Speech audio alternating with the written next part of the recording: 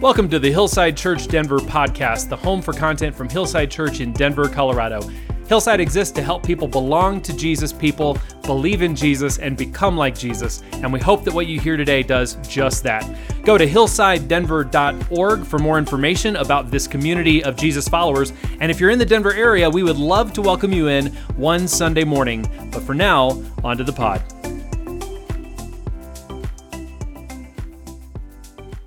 Now, at this point, we come to the point where we are going to open the scripture. I'm going to read from the scripture and share a sermon, share a message from the scripture. But first, I want to give you a little sense of where we're going in the coming weeks and months as a church. Our mission statement, as you see on our sign and all over the place, is that we follow Jesus together. It's really that simple. As a church, our primary mission, our primary goal in life is to follow Jesus and to do it together as a family. And as we do that, we become more like Jesus altogether. And so we've got tools for that. We've got a discipleship tool that I'll be sharing with you. We've got different groups. There are many different ways to plug in so that you can grow spiritually and grow in relationship with one another as we become like Jesus. And as we do this, we want to make it clear that joining us on this journey doesn't mean that you believe absolutely everything that everybody else believes in this group, right?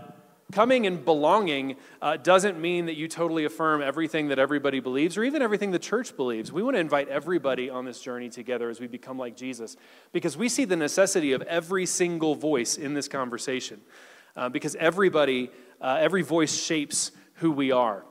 And every voice shapes how we walk this journey toward Jesus together. And so we're going to be exploring that idea of following Jesus together today from Ephesians chapter 2. And then starting next week, we're going to start a new preaching series, a new teaching series that also will be something that we studied through the week, through some of our groups, and that's in the book of Esther. And so we're going to spend about 9 weeks, maybe 10, talking about the book of Esther. And this is really cool because Esther is the one book of the Bible that does not mention God at all. Yeah, I know, right? Like a weird place to start. Okay, let's go to the one book that doesn't talk about God in the least. And I've created these study guides for you. And so you are welcome to grab one on your way out. There will be people who can hand them out. They're in a stack back there on our little info table. You can grab one of these, whether you're going to be here or not, whether you're going to be walking with us or not. If you're more interested in the book of Esther and want to learn more about it, you can grab one of those to help you in your study along the way. I think it's going to be a really fun time. It's going to be really fun conversations to have as we walk through the book of Esther. Again, a book that does not mention the name of God. And as we live in an increasingly secular culture and world where the name of God is not mentioned even sometimes within our Christian communities, it's great to see how God is always at work behind the scenes, even when he's not explicitly up front. And so it's going to be a fun time. So I invite you to join us in that journey. I invite you to go ahead and grab one of these and take it, whether you're going to be on this journey with us or somewhere else or not at all. That's totally okay. But that's what we're going to be doing. And then as we move out of Esther and we move into the Advent season, we're going to be talking about some of our anxieties and some of our insecurities, some of the things that keep us from fully following Jesus or that hold us back in our life. And so we're going to go into a series called Darkness to Light over Advent as we move toward Christmas, where we're really talking about those barriers that we have in our lives that are keeping us from fully following Jesus. So I invite you the rest of the year on this journey with us. I invite you to become a part of the community here, to bring your love and to be loved as we follow Jesus together. So we're, like I said, in Ephesians chapter 2 today. I'm not going to call Terry up to read the scripture this morning, mainly because the scripture changed like 5 times in the past week and landed on a whole chapter, which is just a lot. So we're going to jump right in to the scripture. Let me pray over us and over God's word before we begin. Holy Father, we thank you for your word. I thank you for everyone assembled here together, assembled here by your will, by your calling. Thank you, God, for bringing us together this day so that we can love each other, so that we can be loved by you together. Thank you for bonding together the community of Christ, bonding together the church through the work of Jesus Christ. God, I pray that today you would humble us so that we would humbly stand not over your word, but under it. Not over your instruction and your teaching, but that we would be shaped by it. God, I pray that every time we approach your word, every time we approach the Holy Scripture, we would do so with immeasurable humility, recognizing that you are our authority, recognizing that you are the one who has loved us and brought us to life. And when we come to your word, we are engaging with the living God who has loved us beyond measure and called us his own, and that in gratitude, Lord, we would then turn and devote ourselves to your way of life, Jesus. In the name of Jesus, amen. Like I said, we're in Ephesians chapter 2 today, and we're exploring the idea of what it means to follow Jesus together. Now, you got to understand what's going on and what even Ephesians is. I'm not assuming that we're all super familiar with all of the books of the Bible. So Ephesians is a letter. Ephesians is a letter that was written by a guy named Paul, the Apostle Paul, who started a church in a city called Ephesus way back when. And he spent 2 years hanging out in the city of Ephesus, getting this church going. And he was working with local church leaders. Now, when you imagine the church in this day and age, back in the 40s to 60s AD, don't imagine one building, don't imagine one place with a whole bunch of people gathered together, right? These are little house gatherings all across the city. And so the Apostle Paul's been there, and he's been talking to these church leaders, and he's been helping to build up this church, and he would get together with everybody whose house a church gathered in. So you might imagine 12, 15 people gathered in one house where they would come together, and the main thing that they would do is sing hymns and have a meal. And in that meal, they would include what we would call the Eucharist or communion at the time. And then someone would potentially open the scripture and read it. Now, at that point, all from the Old Testament, what we call the Old Testament. Until these churches started getting letters from their leaders, and specifically from guys we call apostles. The apostles were handpicked by Jesus to lead the church, to lead his movement. And Paul was one of those who was handpicked by Jesus. A little bit later than the others, because Paul never met Jesus face to face. Paul was actually a persecutor of the church. His name was Saul. He was what's called a Pharisee. So he was a leading religious leader of the day. And he hated the Christian church at the beginning because he thought that these followers of Jesus, these followers of this Rabbi Jesus, were corrupting Judaism. He thought they were corrupting the faith. They were teaching wrong things, and they were leading people astray, and it was better for their leaders to die than for them to continue leading people astray. And so Paul, originally Saul, is hanging out in Jerusalem one day, and he's listening to this guy named Stephen preaching this sermon. Stephen is one of the earliest followers of Jesus. And Stephen is about to be stoned for his belief in Jesus. And not just for belief in Jesus, but for leading people to follow Jesus. And so the religious leaders have gotten around, and they've gathered around Stephen, and Stephen delivers this incredibly powerful and impactful sermon to all of these religious leaders in Jerusalem. And we read that there was a young guy named Saul who was standing off to the side watching this happen and approving of everything that happened as the religious leaders picked up stones and they stoned Stephen to death. Then Saul at this point, goes to the religious leaders in Jerusalem and asks for a decree that will allow him to travel throughout the region persecuting the church. He's allowed to bring charges against any Christian leaders that he finds. And he's on his way to a city called Damascus. Damascus still exists today. It's one of the oldest continuously inhabited cities in the world. Right? It's been war-torn for years now. But that's where Paul's going. Damascus was kind of the center of the region at the time. Major city, major crossroads for trade.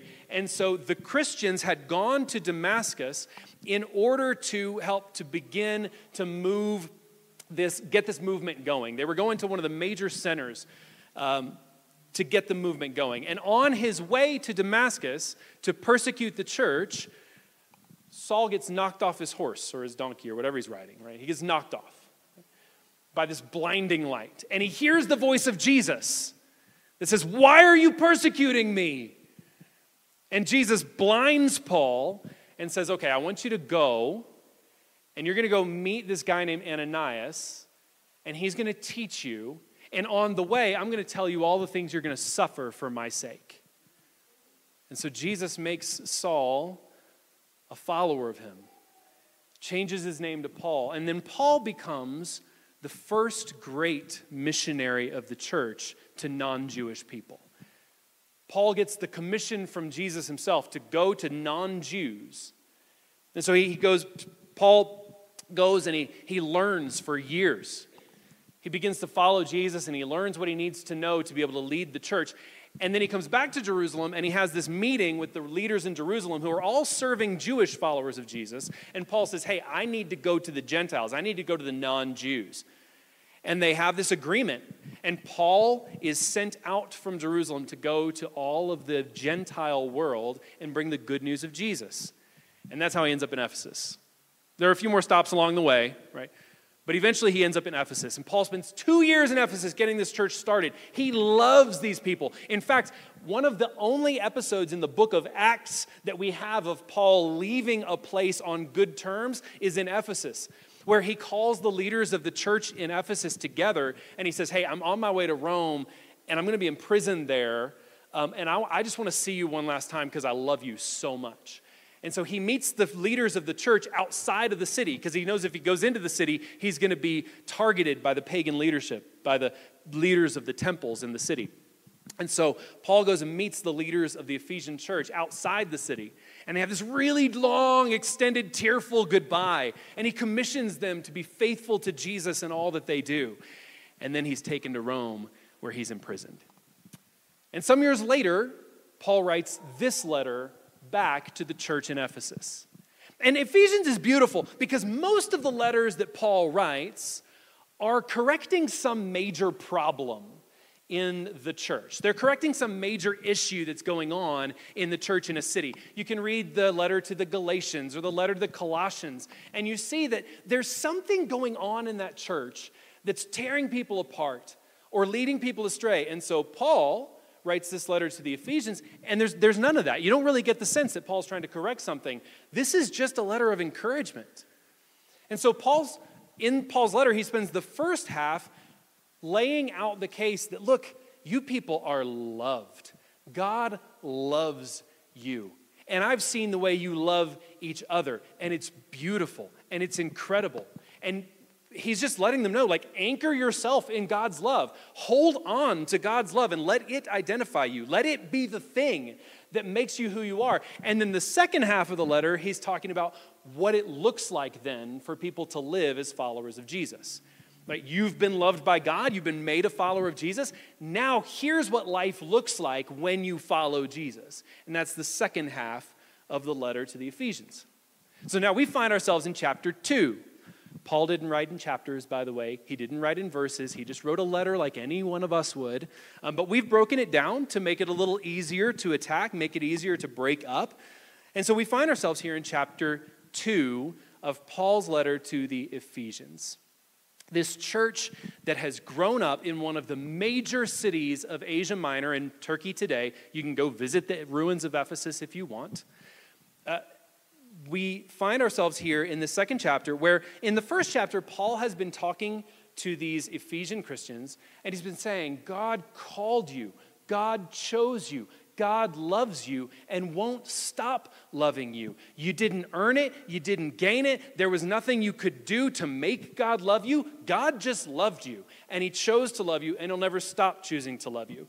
And I've seen the love in your community based on the love that God's given to you. Like, that's all of chapter 1. It's pretty amazing. Right? God chose you. Now we go to chapter 2, and we start chapter 2 with one of the most offensive phrases in this letter. Listen here. And you were dead in your trespasses and sins in which you previously lived according to the ways of this world, according to the ruler of the power of the air, the spirit now working in the disobedient. We too all previously lived among them in our fleshly desires, carrying out the inclinations of our flesh and thoughts, and we were by nature children under wrath, as the others were also. Paul's just gone on and on about how you're dearly loved, how you love each other. It's amazing. And then he starts chapter 2 with this. You were dead in your trespasses and sins. Now, when he says you, Paul means Gentiles, non-Jewish people.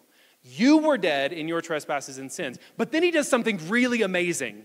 He says, we too all previously lived according to the ways of this world. The we too means Jews.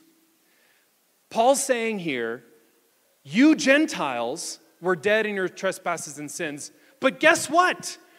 We weren't immune to it either. I was a Pharisee, and we were dead in our sins and trespasses. We lived according to the ways of the world. Now, why does Paul start with this? After going on and on about the beautiful love of God, the amazing love of God. Here's why I think Paul does this. If you think you can earn God's love, it doesn't mean a ton. If you think you can gain God's love by your actions, if you think you can maintain God's love by your performance, it doesn't mean all that much. That puts the emphasis on you. It puts the emphasis on me. If we think we can come to God and do the right things and say the right things and perform the right ceremonies, and then God will love us, it cheapens God's grace. It cheapens God's love. But Paul starts here, we didn't earn it. We were dead in our sins and trespasses. We couldn't gain anything. We couldn't come to God and bring anything that would earn his love or his favor. God loves us because he loves us. And that's where he'll go on next. He's rooted us now in the fact that we didn't earn anything from God. In fact, we didn't think about God. That's what it means to be dead to God. You know what it means to be dead to someone, right? Or someone to be dead to you. They're dead to me, right? I never think of them. For how many of us is that God in our lives? Right? How much of our regular speech, of our regular conversation centers around God?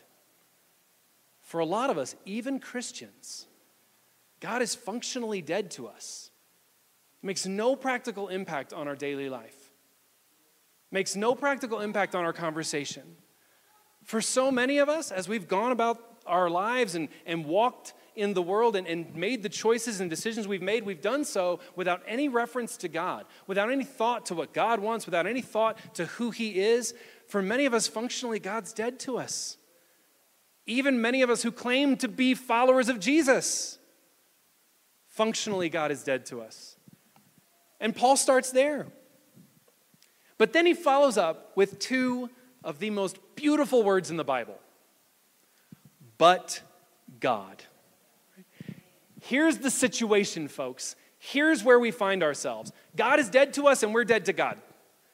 Spiritually, we're dead. We can't do anything to earn God's love or favor. We can't do anything to work our way into his grace.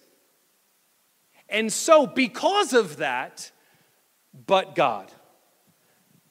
But God, who is rich in mercy because of his great love that he had for us, made us alive with Christ, even though we were dead in trespasses. You are saved by grace.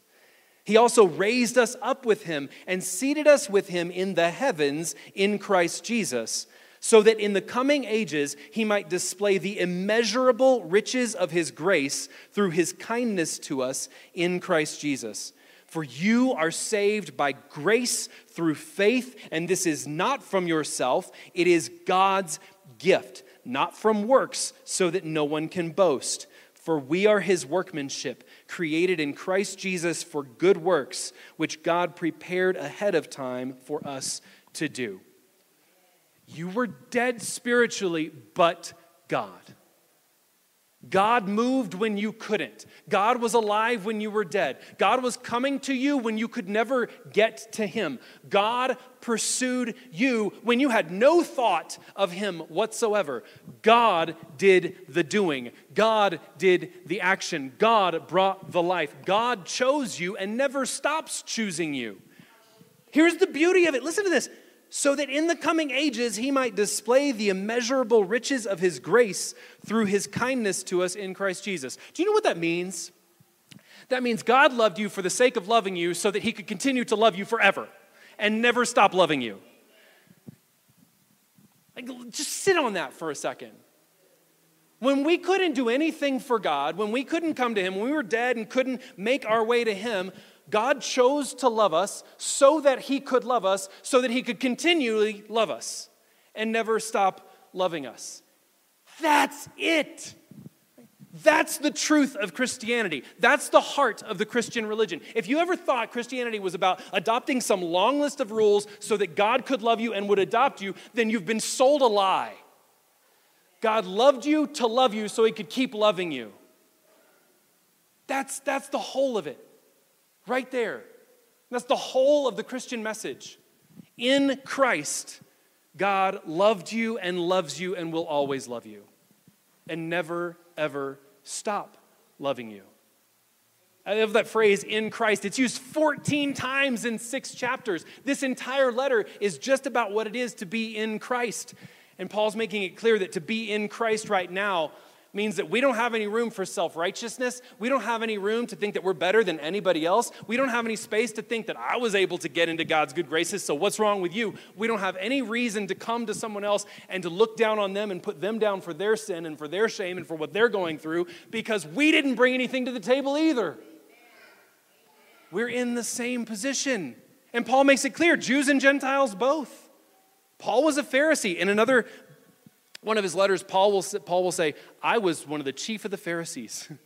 Paul will say, I followed the law better than absolutely anybody else, and it wasn't right. It wasn't enough.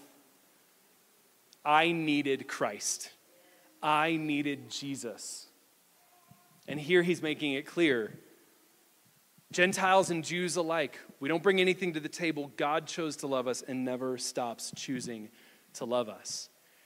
And on that basis, then, we do the works that God gave us to do. Right?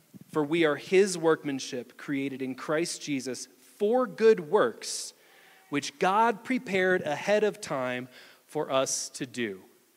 Listen, even the good works we do, they're not our own. They're prepared for us by God, laid out for us by our good God who loves us and keeps loving us.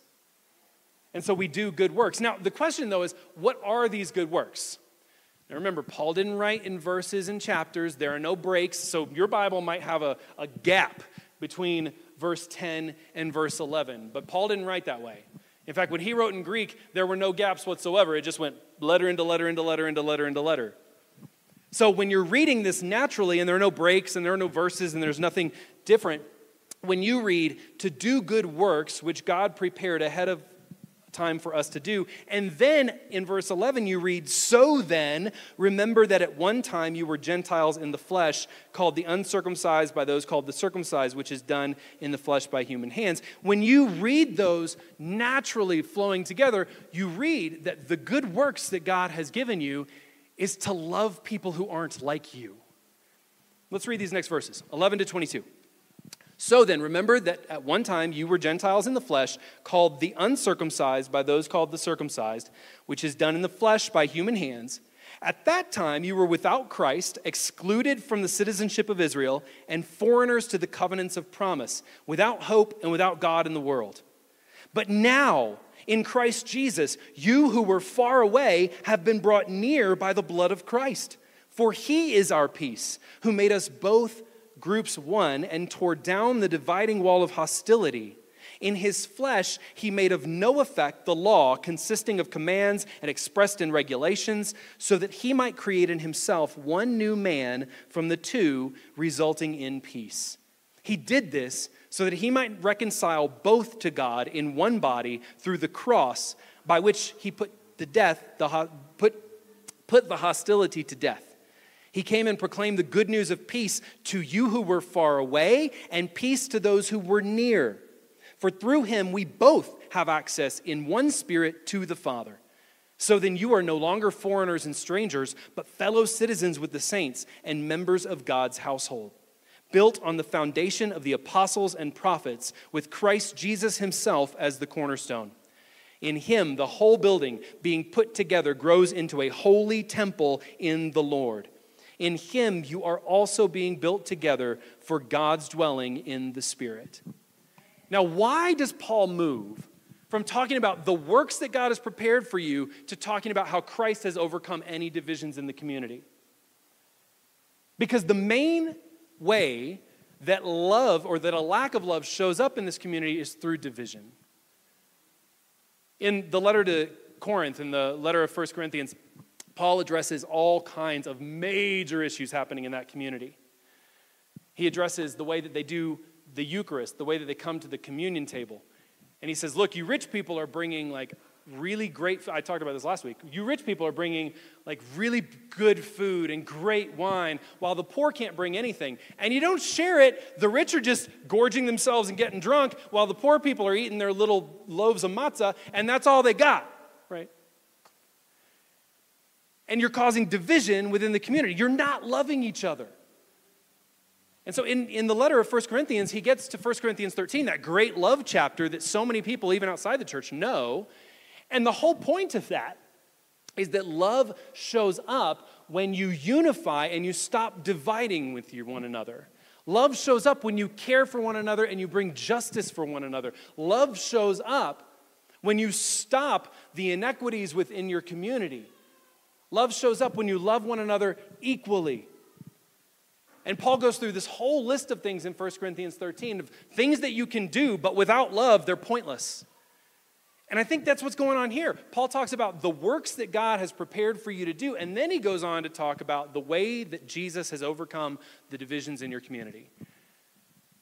And we know that in the world we live in right now, especially in the church, especially in churches that call themselves evangelical, and please don't hear that means you have to vote a certain way or that we vote a certain way or that we are connected to a particular partisan politic.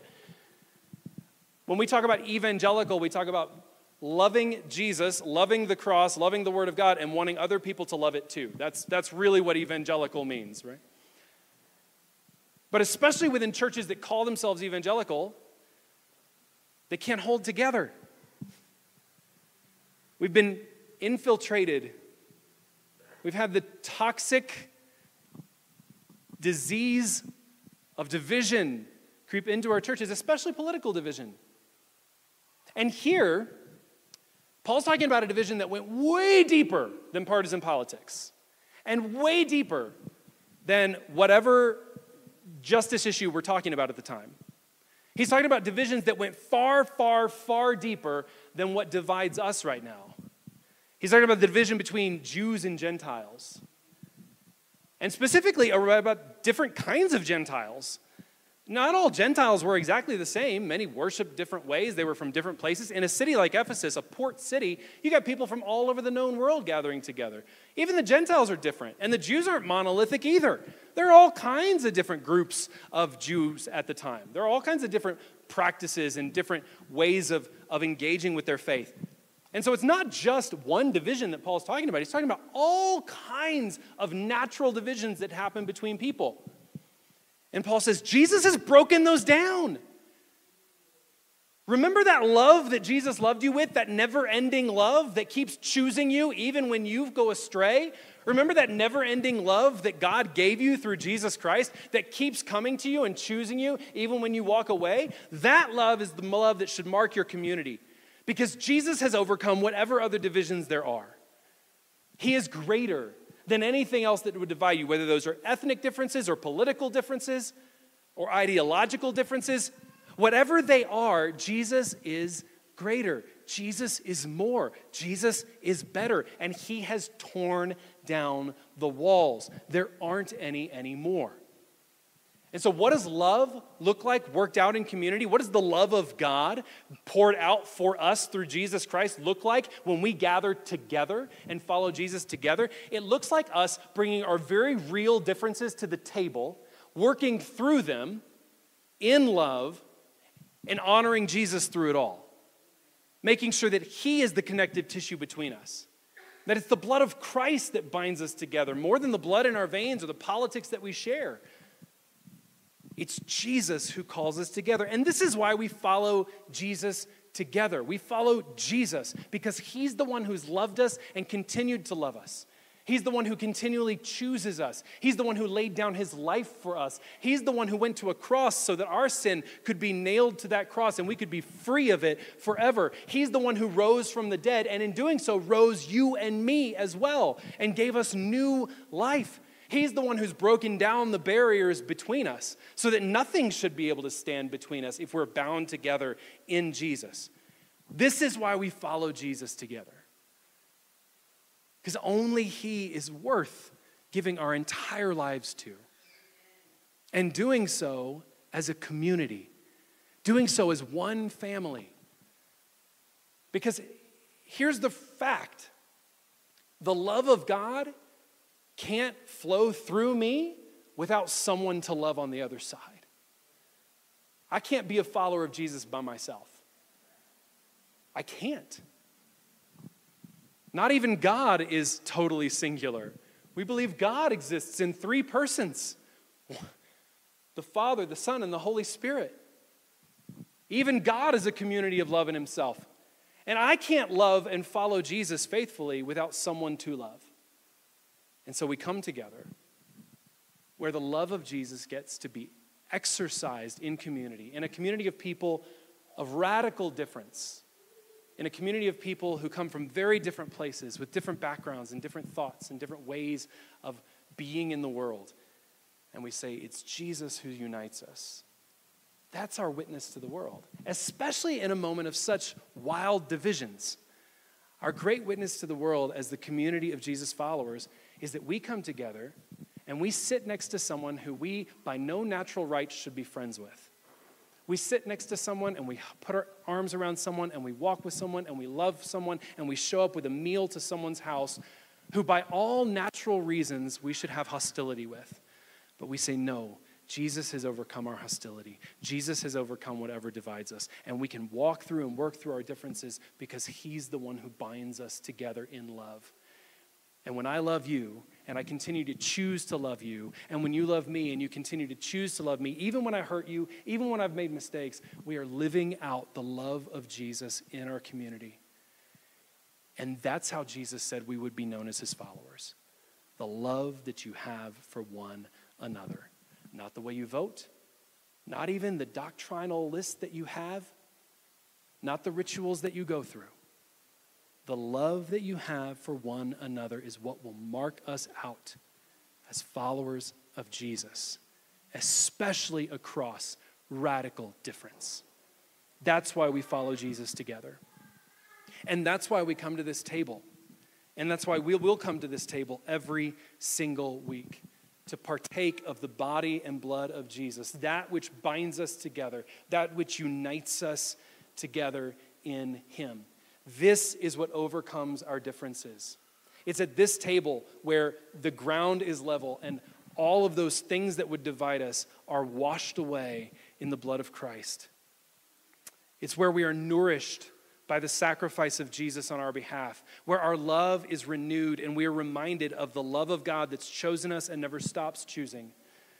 And we are rooted deeply in that love so we can extend that to others in this community and outside of it, so we can be living examples and witnesses to Jesus in every situation.